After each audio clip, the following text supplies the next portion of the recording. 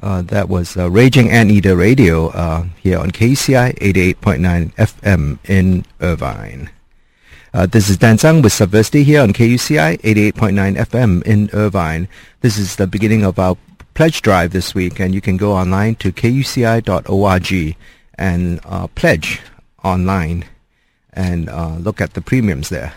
But first, we're going to be talking with a guest today from the director of the of a new film that's going to be the closing night film at the Newport Beach International Film Festival, and that is the film is called Captain Abu Raid, and with us on the phone is the film's director, Amin Matalka. Yeah. Yes, Amin Matalka. Welcome to the show. Thank you. Thanks for having me. Sure. Can you maybe talk about the genesis of your film and what it's about? Yeah, the movie is it's a Jordanian film, and it's about an airport janitor, an old man who is mistaken for an airline pilot by a group of kids in his neighborhood, and it's about the hopes that he gives them through the stories that he weaves. At first, he denies. He's just a janitor, but he goes along with the assumption that he's a pilot and starts telling these kids about his adventures around the world and all that. And so the movie's about how one unlikely person can have an effect on a group of kids, and the movie's in Arabic. It's a Jordanian movie. It's actually the first movie to come out of Jordan for the world cinemas, and it's been touring. We won the Audience Award at Sundance in January, and we won the Best Actor Award for Nadeem Sawalha, our lead, in Dubai, and we played in Dallas and in Miami, and this will be the official West Coast premiere. Yeah, your lead actor has been in a couple of James Bond films also. Yes. He was.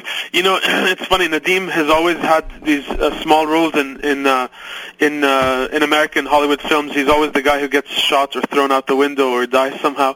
And most recently, he was in some of the James Bond movies. He was also Sean Connery's psychic in The Wind and the Lion back in the 70s, the John Milius picture. And most recently, you might have recognized him from Syriana, or as the king in Syriana, or the one of the Magi in the Nativity story, the lead Magi, Meklior. Right, and you yourself emigrated from Jordan was a teenager. Did you come to the U.S. then?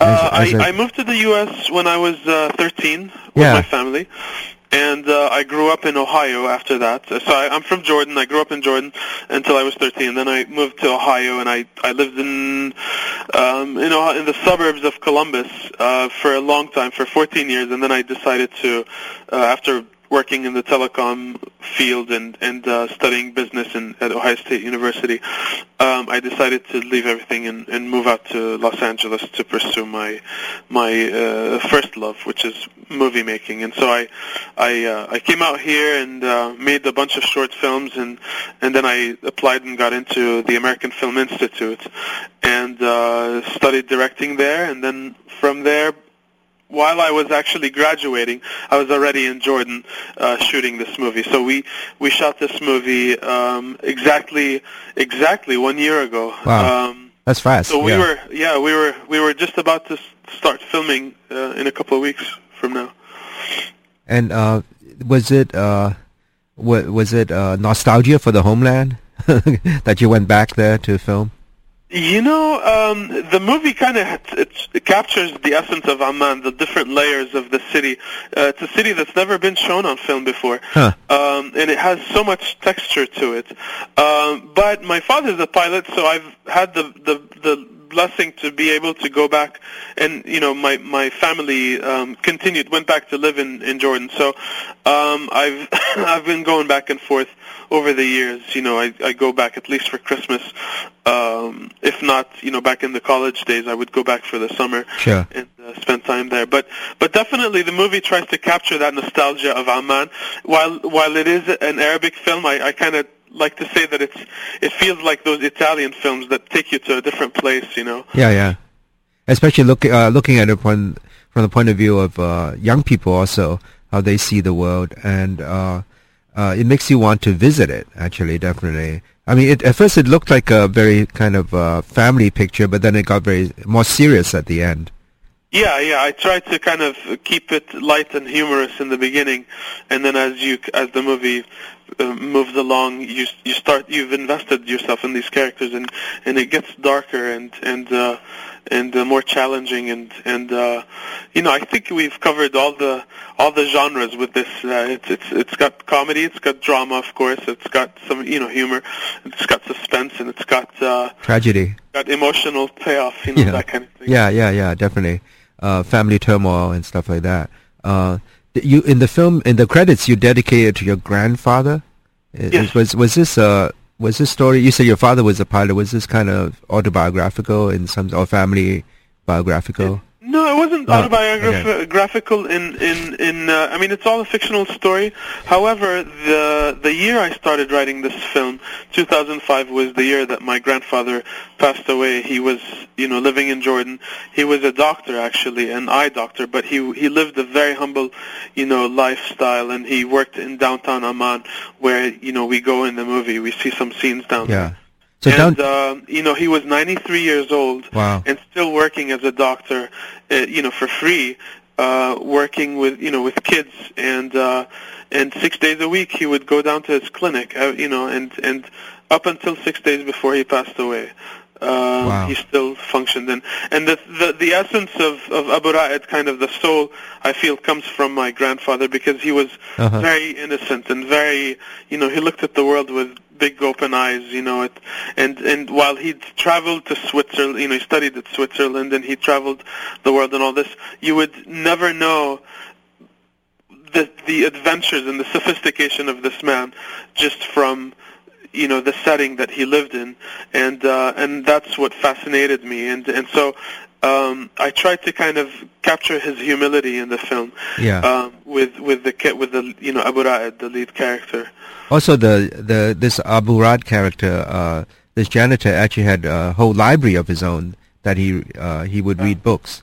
And so I mean, one of the themes for me in the film is that, like, he's the Renaissance man. Even though his wardrobe it shows him as a janitor. You know, we tend to judge people so quickly when we pass them on the streets. But what if there's so much more to them underneath that wardrobe that we don't know?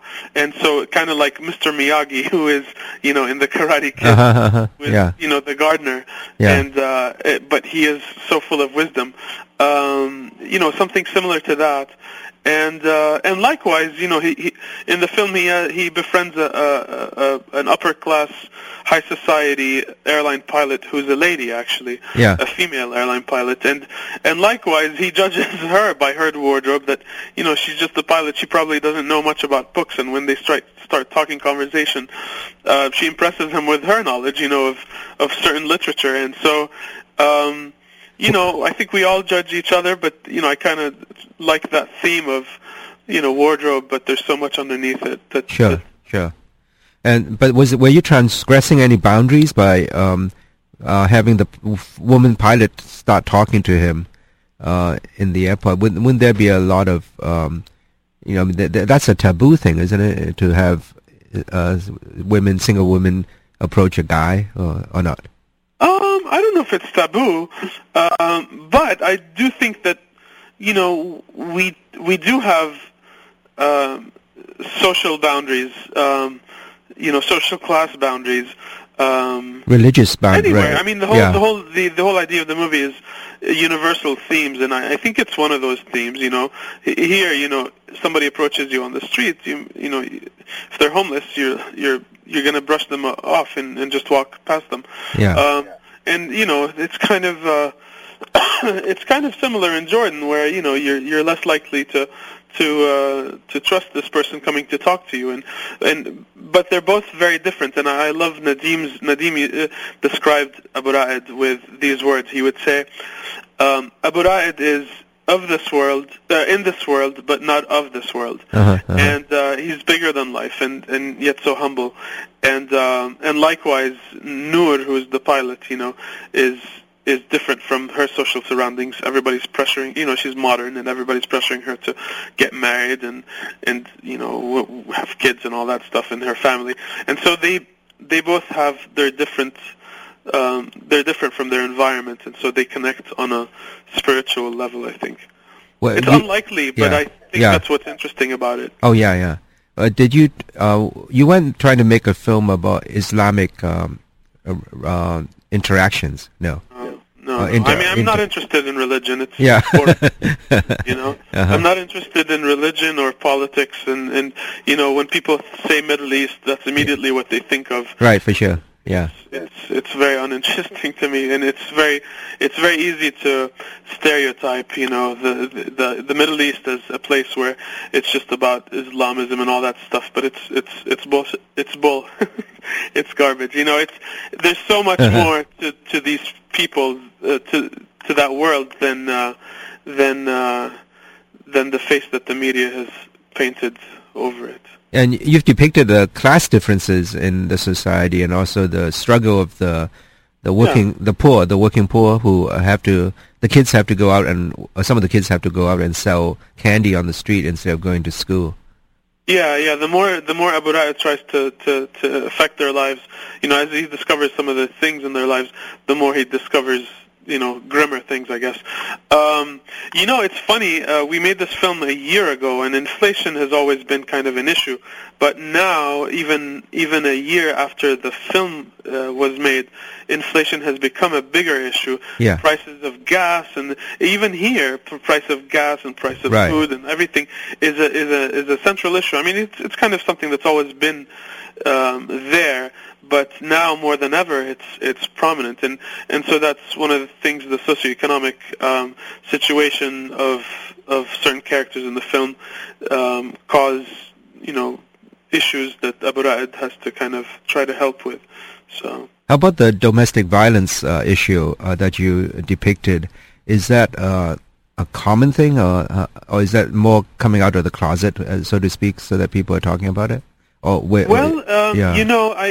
in researching, in writing the script, initially I did like 30 drafts of the script, and initially there was no conflict in it, other than it was a movie about the friendship between these people from different social classes.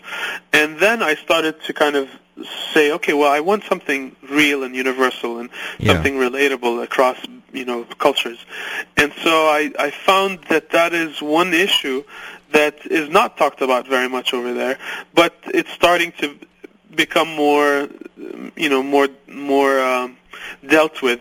There are, I think, 6 or 7 shelters or child abuse centers for kids and women to speak out and express themselves and that sort of thing in Jordan, in Amman now. And so there's more coming out, and so I met with them, and I researched, and I met with some of the kids and talked to them and saw their paintings, and met with some of the employees who worked there, the volunteers, and got to understand the psychology of that, and I think it's something that, again, is not just there. It's something that happens in the States. It's something that happens in Europe. It happens in Africa, everywhere. And so I found that it fit very well into the uphill battle that Abu Ra'ad was faced with. So it's actually you touch on themes that could be considered universal. Yeah, I mean, I want people to, if you see this movie this year, you'll feel something for it, and if you see it in 20 years, I think it'll be the same identical movie in the context of history, because it's not defined by a period of time as much as it's something that is, very, it could have happened 20, 30, 40 years ago, or it happens now, or in 50 years. And it's great because I've screened the film. We've screened it in Dubai, in the Middle East. We've played it. It's played in Jordan for a couple of months, and I've seen it also here at Sundance, and it's in Dallas, and in different parts of the States. And I have to say, the audience participation in the film is fascinating to me, because people laugh and really get into the movie, the first half, and then by the second half of the film, you feel that the energy is just so sucked into the movie. You feel every breath. You feel the energy of the audience. And I had people come after the film, like when I was at Sundance, I had people come after the film and start telling me how much they loved Abu Raed, the character, and they would start tearing up because they're remembering him as if he's a real person. And so I really feel that we succeeded in portraying an Arabic character who is different than what you would typically see in the movies. For sure. It's some might call it even a feminist film on the way it tackles some of these issues. A what? A feminist film. A feminist film, sure. Yeah. I mean, it tackles many issues. It is very empowering to see. I think this female pilot, who is, I know of 3 captain pilots in Royal Jordanian, the airline in Jordan, that my father worked for. So, it's not uncommon. Is there a glass ceiling at all for women in society? There must be some kind of glass ceiling, right? That there's certain jobs you can't. Jordan is very moderate, so I don't. There's female cops, there's female pilots, there's female parliament members, ministers. So it's you have the whole broad spectrum. There's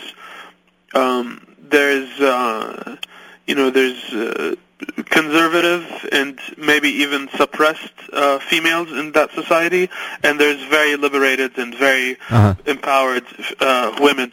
And so that's one of the things I tried to capture with the movie, is the broad spectrum is all there. You see all colors and textures of that world. Was it hard to pick the cast? How did you pick the main character, for instance? Well, interesting story. Nadim, who lives in London, right, and he's a stage actor, and he's done television and of course some movies here and there over the years in America. He was going to Jordan back in 1993 on a flight with my father to film some scenes with Roberto Benigni and Blake Edwards in the film The Son of the Pink Panther. And my father told him, "Yeah, I have a son." I was, I think, 14 or 15 at the time, 14 maybe. He said, 15 years old. He said, "I have a son who's interested in film." And Nadim said, "Well, bring him over to the set." So I went over, and he gave me a big hug and introduced me to Benigni and Blake Edwards, and he sat me behind Blake Edwards. I watched the filming and all that stuff, and I never forgot that day. And I went on my own journey, and I came around, and 16 years later, or 15 or 14 years later, I called him up and I said, "Nadim, I have, I don't know if you remember me, but, I was on the set of your movie, la la la la la." And he said, "Yes, you're the son of the pilot."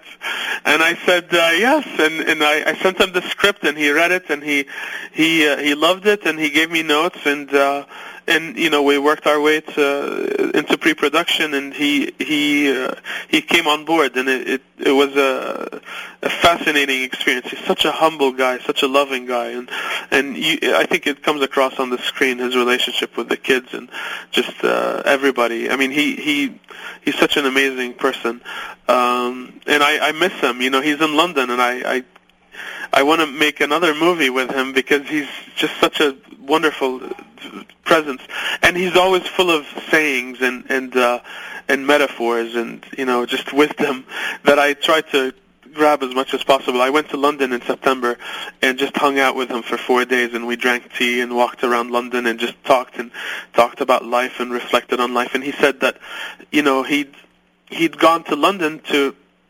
do, to perform in film and theater and television. He'd done some BBC shows, and he felt like this was the long journey back home. Oh, yeah. After 50 years of being in the UK, he goes back to Jordan to finally make a movie where he's the lead role.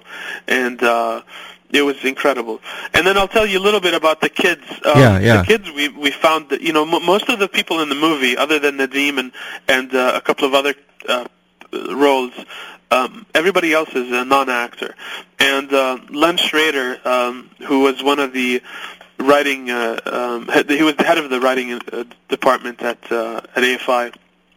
I gave him my script one day, and asked him to read it, and he said, "Okay, sure." And he read it, and he called me over to his office, and he said, "So how are you gonna cast these kids? These are pretty complex roles, They have pretty big arcs and a lot of things to do." And I said, "Well, I'm not sure yet." This was while I was still studying directing, and he said, "Why don't you go to orphanages and orphan centers?" And that's what I did. I went to the different refugee camps around Jordan and met with about 150 to 200 kids and just did on-camera, introductions and interviews and met with them and role-played and improvised and it was mind-blowing when we found the boy who would play Murad, and as well the boy who would play Tariq. And we continue to be part of their lives. So they all come from these orphan centers in the refugee camps, the slums of the slums, yet they have so much brilliant talent and so much in their eyes that you just feel like you know them, Would they any kind of acting career in the future? I hope so. I mean, I plan to continue to be involved in their lives, and actually we're now working on getting them into better schools, actually one of the best schools in Jordan. So we're trying to, get them to learn English so that, I hope that they can come to colleges in the U.S. and we can sponsor them and just try to make a difference. Go, have a story beyond the movie where we can make a difference. It's not just about a movie, but it's about people actually reaching out to help each other connect and realize something special. How old are the kids? They're 14 now. Actually, Ardai just turned 14, and Hussein turns 15 in August. Wow! And how did you pick the female pilot? The female pilot, who's just stunning. She's gorgeous. My mother saw her on television doing. She used to watch her TV show. She was a talk show host. She still has her show, by the way. So she's not an actress, and she's 31 years old, my age actually. She just turned 32. Wow. And maybe I shouldn't say her age on the radio. She's a stunning woman, and my mom said, because my mom lives in Jordan, she said when she read the script, she said you have to see if you can talk to this girl. And naturally, I looked her up, and I just was completely captivated by her eyes and just their beautiful smile. And I called her up and met with her, with my producer. At first, actually, when I sent her the script, she said, I have no idea. I don't know anything about acting. I'm not sure. This kind of sounds strange.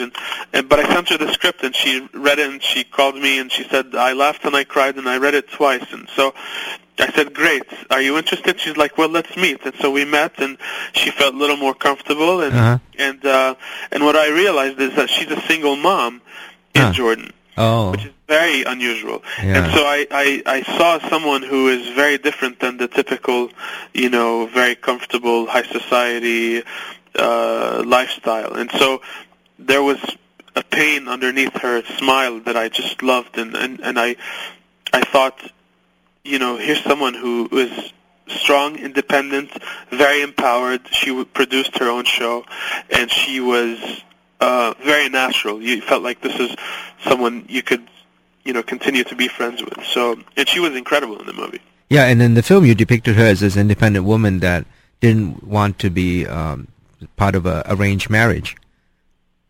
The father, absolutely. Is that still going on? The parents try to arrange marriages? Yeah, I mean, they weren't trying to do the arranged marriage. They were just trying to hook her up. Oh, yeah, just a date, yeah. So, yeah, although the guy was talking about having babies already. But, yeah, I mean, you see this all the time where there's mothers trying to get their sons to drag their sons to find a wife, and mothers, fathers trying to get grooms for their daughters. And it's dealt in a funny way in the movie. I think it's there's so many funny stories. I have a bunch of friends back in Jordan who just tell me the funniest stories, and I thought that would kind of be a great source of humor in the film. So because she left the guy and says, "Oh, I'm going to kill myself," or something. Yeah. Don't give it away. Don't give it yeah. So how did so generally pilots from a different class, right? I mean, in the movies, the kid, one of the kids was saying, "Oh, this captain is lying because pilots could not be from this neighborhood." Pilots, right? Yeah. Yeah. So usually it would be well paid. Yeah. There is definitely a very strong social barrier or not even social barrier, but economic. I don't know, class barrier. Yeah, sure, I think it's, the U.S. is probably one of the few places in the world where you can rise from the bottom and make something of yourself. Even in Europe, it's difficult. The systems are different, and so one of the kids, without giving anything away, is cynical, and he doesn't see how this man, the kids go with this man on this imaginary,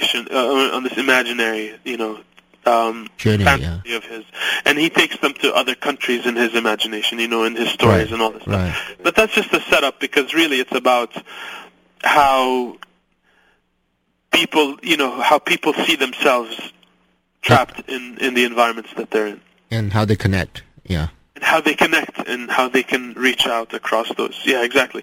I mean, there's a real nice thing that I really loved when I was writing it, is that the pilot gets him a gift from New York one day, and then he passes the gift on to, or offers the gift to one of the kids, and he finds the hat, and then he gives the hat over, and so he becomes the link between these unlikely things. And I'm actually writing the novel based on the movie. Oh wow! And I'm writing it to kind of extend beyond the movie his childhood, and I mentioned this at a couple of screenings, and people said that I would be the first in line to buy the book, because they wanted to find out more about his childhood, about his history, and all that stuff.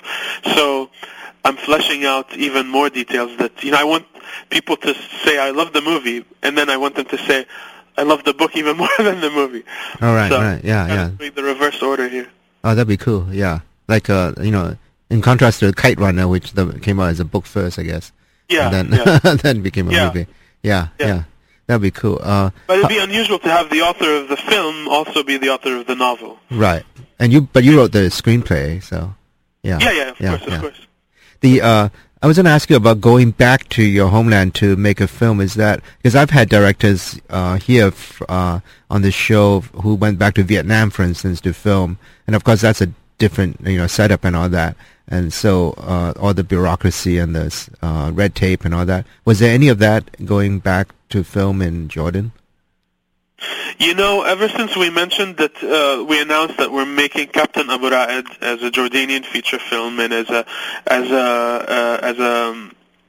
a production that would kind of be of high standard, high quality, not a TV, show or something like that. Everybody in the country has been very, very supportive. We had people, give us things, do us favors, help out, get permits. We shot in a real life functioning airport. I can't imagine shooting in LAX. Probably high security, you can get in. They gave us the security. It took a lot of coordination, a lot of planning just so that everything worked out. But the security, we had to look at the flight schedules, and we'd have to kind of adapt to any surprises and things like that. But they let us shoot in the airport while it was actually functioning, which was great. No amount of money could buy that authenticity, you can recreate it, but it's hard to kind of recreate that kind of authenticity with a $2 million budget movie, So we got a lot of help from different parts of the Royal Film Commission of Jordan. They were very helpful with logistics and and just making sure that we got the things that we needed to get done, and it worked out really nicely. How come it took so long for feature film to be made there? I think it's a mystery to me, but I will guess that what I've heard is that any resources that were at one point considered to be resources for cinema ended up being absorbed by television, which is owned by the government there. I see. So for the longest time, it was just, it was just unheard of. In fact, when we were raising the money in Jordan for the movie, some people we approached thought it was kind of a funny idea to have a Jordanian cinema movie, as a world export. What do people watch there? If they don't watch television, Hollywood films. Definitely. Yeah. You go to the movies and the multiplexes are full of all the Hollywood movies that play here. In fact, they open about the same time now. How about the releases? Wow. Yeah. How about Korean films? Are they big? I know they're big in Asia, but Korean films? Not very big. No, not so much Korean films. There's some Egyptian films. Of course, Egyptian films, play over there because that's a big industry in the Middle East. But not so much Korean, not so much Indian. Mostly Hollywood and Egypt. Huh. Wow. Hollywood's everywhere. Yeah. Yeah. That's what I grew up on. When I was there, I grew up on Spielberg, Hitchcock and David Lean, and those are the things that kind of got me started. So were you interested in film even as a young boy there? Oh yeah, definitely. It goes back to Superman and E.T. I think that's where it was unleashed, And then they're big on Japanese anime. I grew up on those too. The Japanese animated TV shows like Treasure Island that was animated as a Japanese. Uh-huh. So you have an English novel, Treasure Island, that was animated in Japan and then overdubbed in incredible Arabic voices. And it haunted me, and I searched for that DVD set for the longest time. It was made back in the early 80s, or maybe even in the 70s, actually, but I remember watching it in the early 80s. And then I finally found that set a few years ago, and it still stands the test of time. It's a little dated with the music, but it's incredible. Yeah. I grew up on those stories. Are all the Hollywood films dubbed? Or are they subtitled? No. Are they subtitled? No, they're in English. Yeah, they're in English. Most people, I don't know if most people, but a lot of people speak English. Sure. Jordan used to be a British colony for until 1946. So English influence is pretty big there. Is it now more American influence than British? Well, certainly with globalization, I would say, there's probably the biggest Starbucks I've ever seen in my life is in Amman. It's a 3-story Starbucks. Oh my God. And it's huge, and so, I would say American influence is pretty big, and Amman is divided into two different kind of textures. There's East Amman, which is the old, and the old and kind of the poor, I would say, or the old, and then there's West Amman, which is like the high society and all that. But even if you go to East Amman, you can find a New York Yankees hat downtown. And you show that. You show both places in your film. Yeah, definitely. It's a city built on 7 hills, as opposed to what most people think of as desert, as the Middle East. Right. It's not desert at all. It's most of the country is desert, but there's certainly hills, and in the northern, parts of Jordan, it's very hilly and very, Mediterranean. And in fact, after getting back from Sundance, I was at Sundance in January, and we were covered in snow, and then we went straight to Jordan, and we were covered in snow in Jordan, up to our knees in snow. Snow, yeah, you'd never think of snow in the Middle East. Yeah, it's funny, but that's interesting. It is. Yeah. It's very Mediterranean. It snows in Jordan, doesn't snow in LA, so go figure. Yeah, wow. Wow, that's amazing. Well, thank you very much. I have another guest coming on later about another film from another film festival, the Asian Pacific Film Festival, that starts in LA this week. But your film, Captain Abu Raid, is the closing night film at the Newport Beach International Film Festival on Thursday. It's at 8:00. 7:30. 7:30 at the Lido in Newport Beach. And you can go, for more information, you can go to the website. Actually, the radio website has links to all the information, kuci.org/DTSANG, or you can go to newportbeachfilmfest.com and get more information. And we've been talking with the director of the film, Captain Abu Raid. Thank you very much. Thank you. All right. Thanks a lot. Bye-bye. All right. Take care. Bye-bye. So that was the director of this new film from Jordan, the first film in decades from Jordan. It will be the closing night film at the ongoing Newport Beach International Film Festival, which is right now going on in Newport Beach area, mostly at the Islands Theaters at Edward Islands and Fashion Island, actually. But on Thursday, this 7:30, there will be this closing film, Abu Raid, and we just talked to Amin Matauka here on Subversity here on KUCI with Dan Zhang. The opinions expressed on the show were not necessarily those of the Regents of the University of California, nor the management of KUCI. Coming up, we'll be talking with another director who has a different film, this time from Indonesia. And that film is showing at the Asian Pacific Film Festival, and that's online. You can get information about that film, Chants of the Lotus, at www.vconline.org. And that's a film festival that's starting actually on Thursday. So today we're going to be engrossed in film festivals.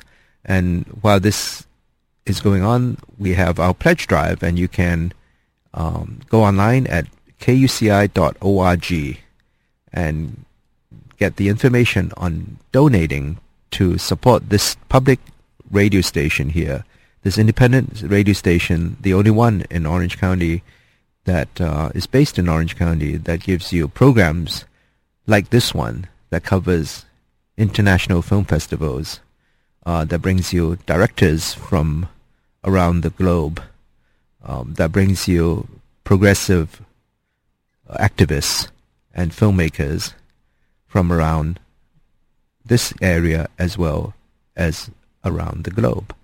On this show, on Subversity, and on other public affairs shows here on KUCI 88.9 FM in Irvine, kuci.org. You can get information on donating to this station and pledging to support the continuation of this this station. We need your help. Do go online at kuci.org. We're going to take a little break here, and we'll be back shortly. Hi, welcome back to Subversity here on KUCI 88.9 FM in Irvine.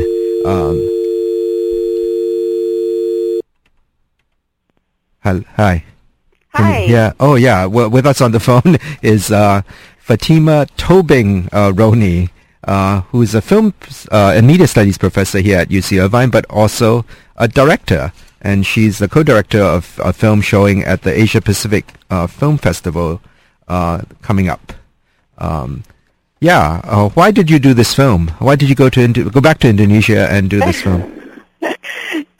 Hello? Can you hear me? Yeah, we can hear. Okay, great. Can you hear?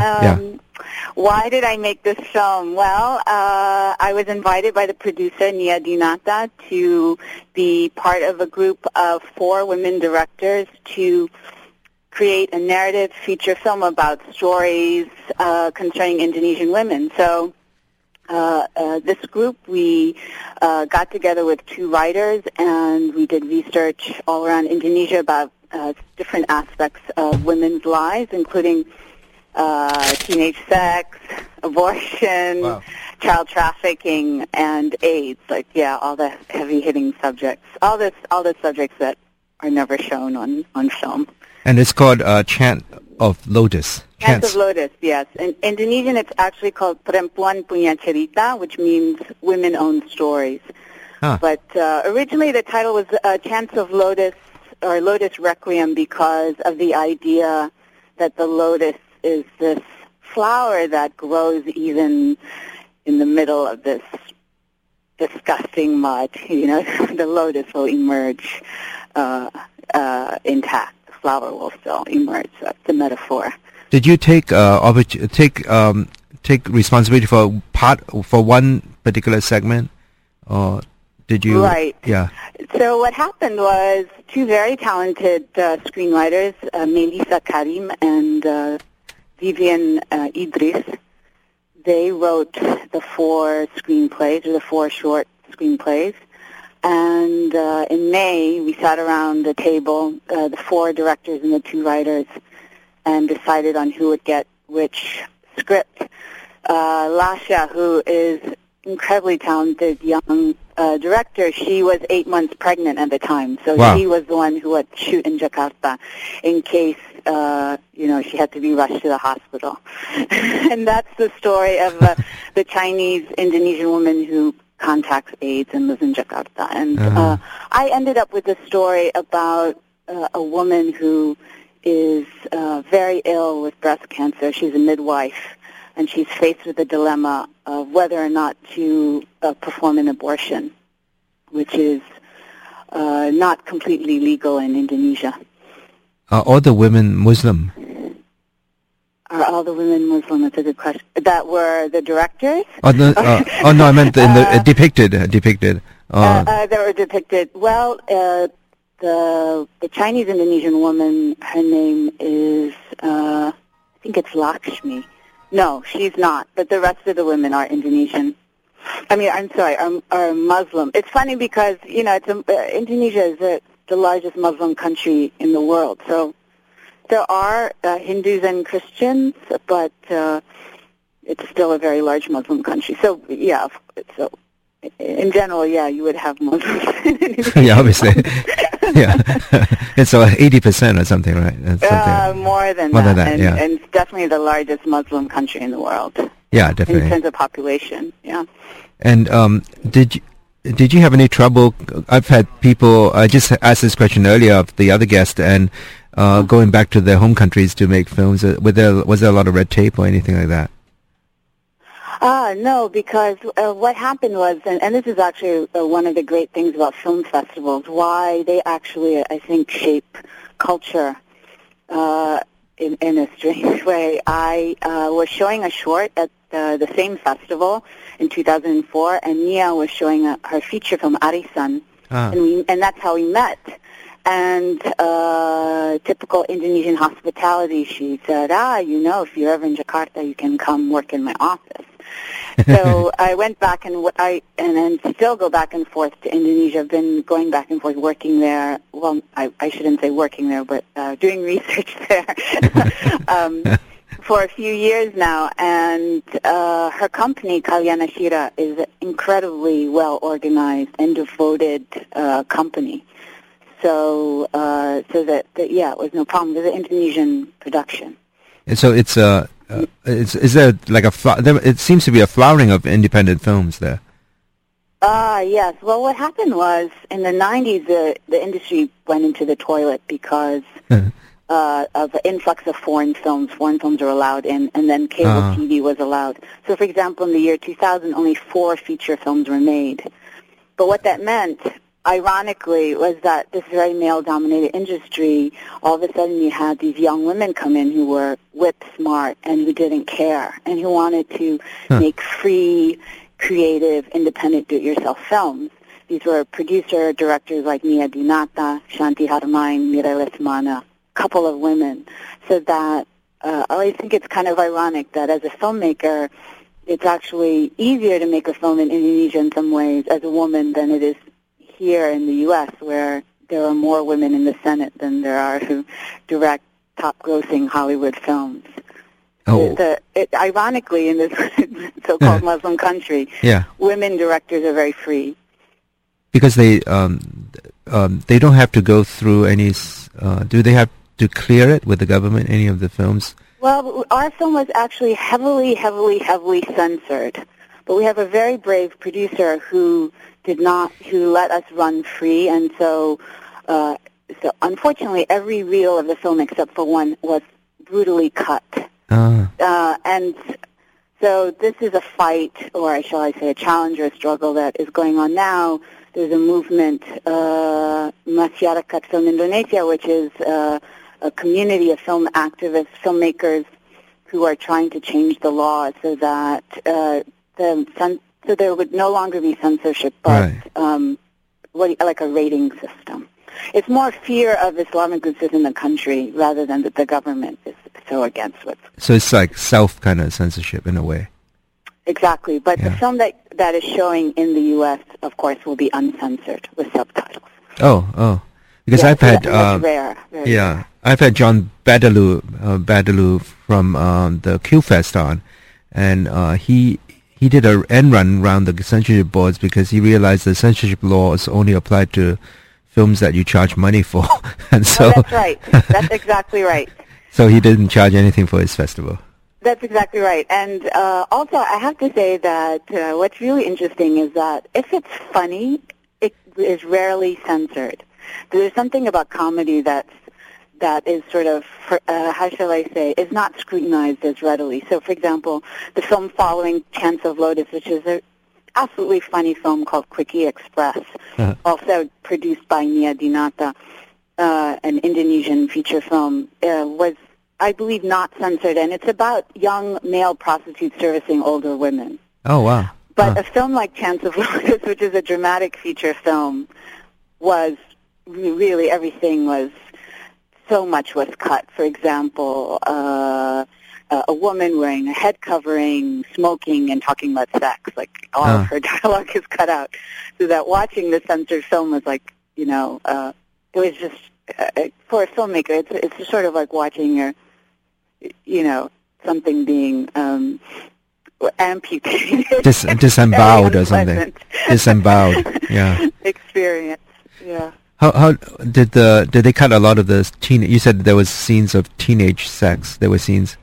Talking about that. This was the shocking thing to find out as mothers, and this is another ironic point, is that all of the film directors, we're all mothers, and young mothers, I say. And what we found out, which was shocking for us, was that teenagers find out about sex through hand phones and through internet cafes. Text and messaging. What they find out, sorry? Text messaging or something. Exactly. Yeah. Sending pornography over phones and stuff. So what was shocking is that, of course, that's not, it's just pornography, but that's not sex. It's a completely different thing, but they were learning about things that way. Huh. And then,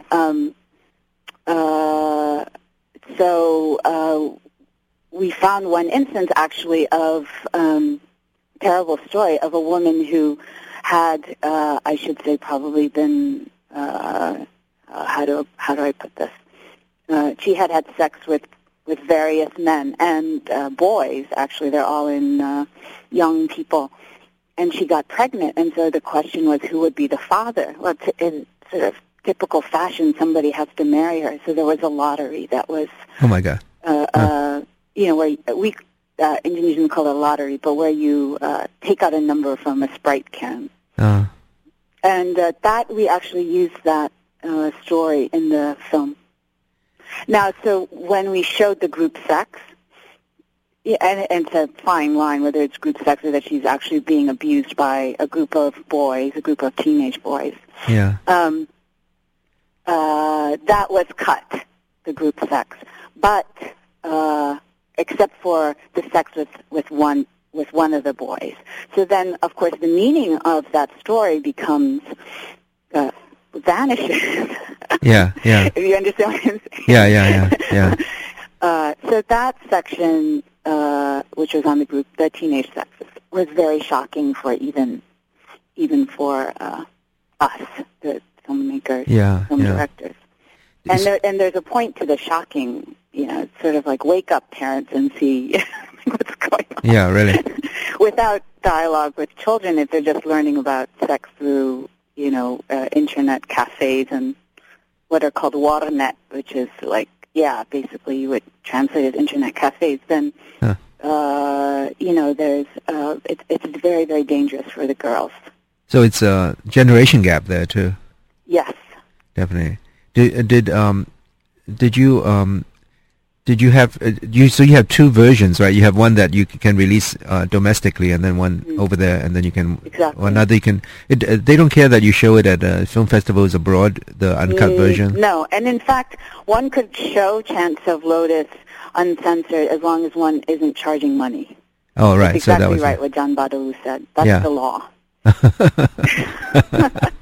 And we have been taking this film around to various communities in Indonesia. Well, the nice thing about this film, which is very unusual, I think you can't really compare it to a U.S. film. It had major theatrical release in all the big cities in Indonesia. Wow. And it will also have this life of circulation for several years afterwards as it's brought to women's groups. Yeah. As a film of discussion. For sure. And the great thing also is that we cast very famous, very beautiful women actors, so that we hope, for example, the woman who plays Sumantri, the midwife, in the section that I directed, is an incredibly famous comedian. Sort of like Lucille Ball or Tina Fey or somebody like that. And she has a very serious role. So hopefully people are come to see Rika, the comedian, and end up going home thinking about Sumantri, the midwife. So that was part of the goal of the film, was to try to persuade audiences to come see, a film that, if it was a documentary, might not have as wide an appeal. Yeah. Do you prefer doing documentaries or feature films, or non-fiction films or fiction films? Oh, myself. Yeah. I'm a filmmaker on the smallest little. I haven't made documentary films, but what's interesting is that when I tell people I make films in Indonesia, they assume I'm a documentary filmmaker. There's something about there's something about Indonesia that is sort of seen as being without, how shall I put it? Do you see what I'm saying? There's a kind of stereotype that goes on. And it's in part because the Indonesian film industry is not as well known as, say, the Thai film industry. But if in 2000 there were only 4 feature films made, this year there were about 60 feature films made. So it's a growing cinema, but there are so many talented people doing their second, third, fourth feature film that I'm confident that it will start to get international recognition.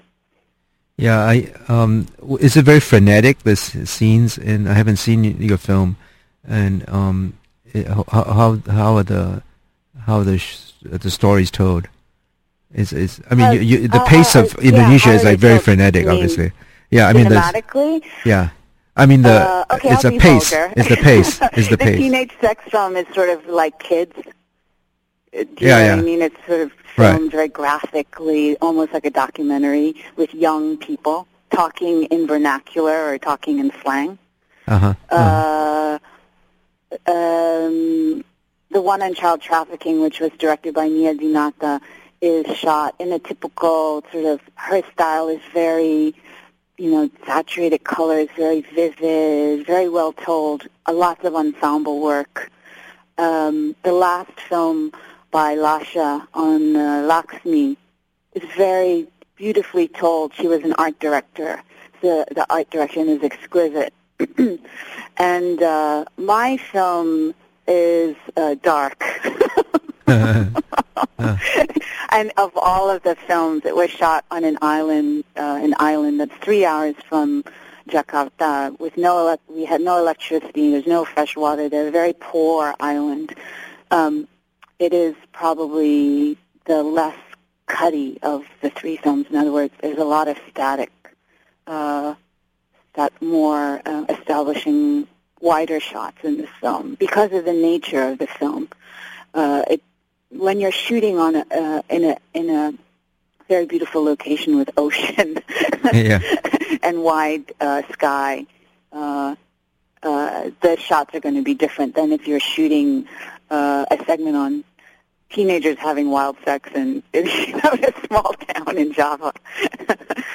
So, the DPs were the same. So that's another thing that's interesting. Anything in black and white, or you use color all the time?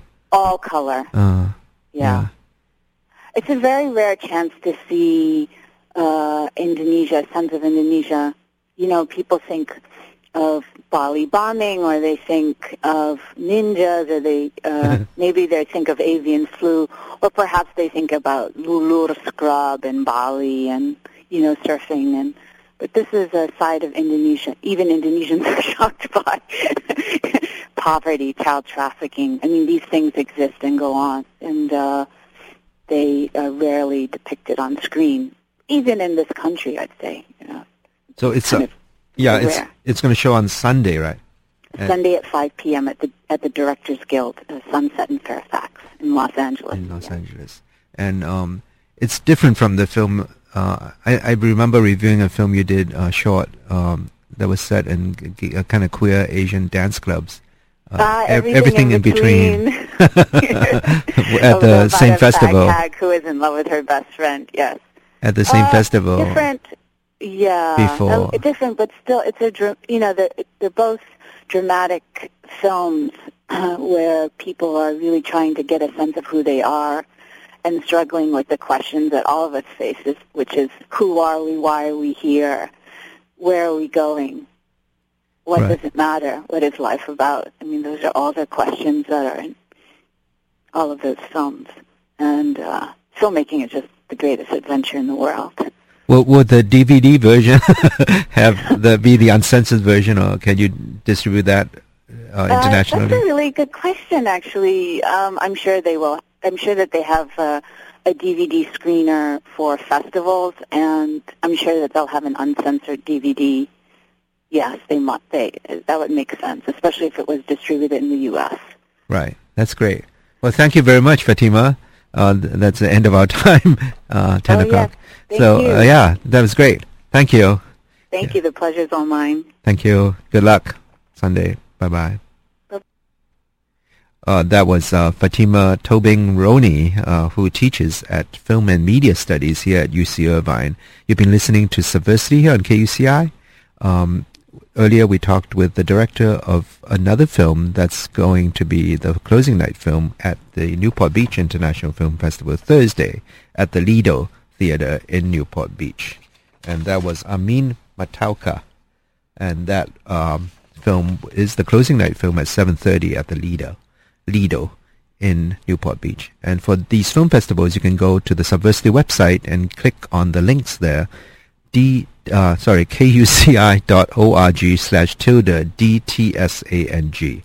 And you can call 824-949-824-5824 and pledge to support this show and other shows here on KUCI. 949-824-5824. Thanks for listening. This is Dan Tsang with Subversity, and audio recordings of the show will be online at kuci.org/DTSANG.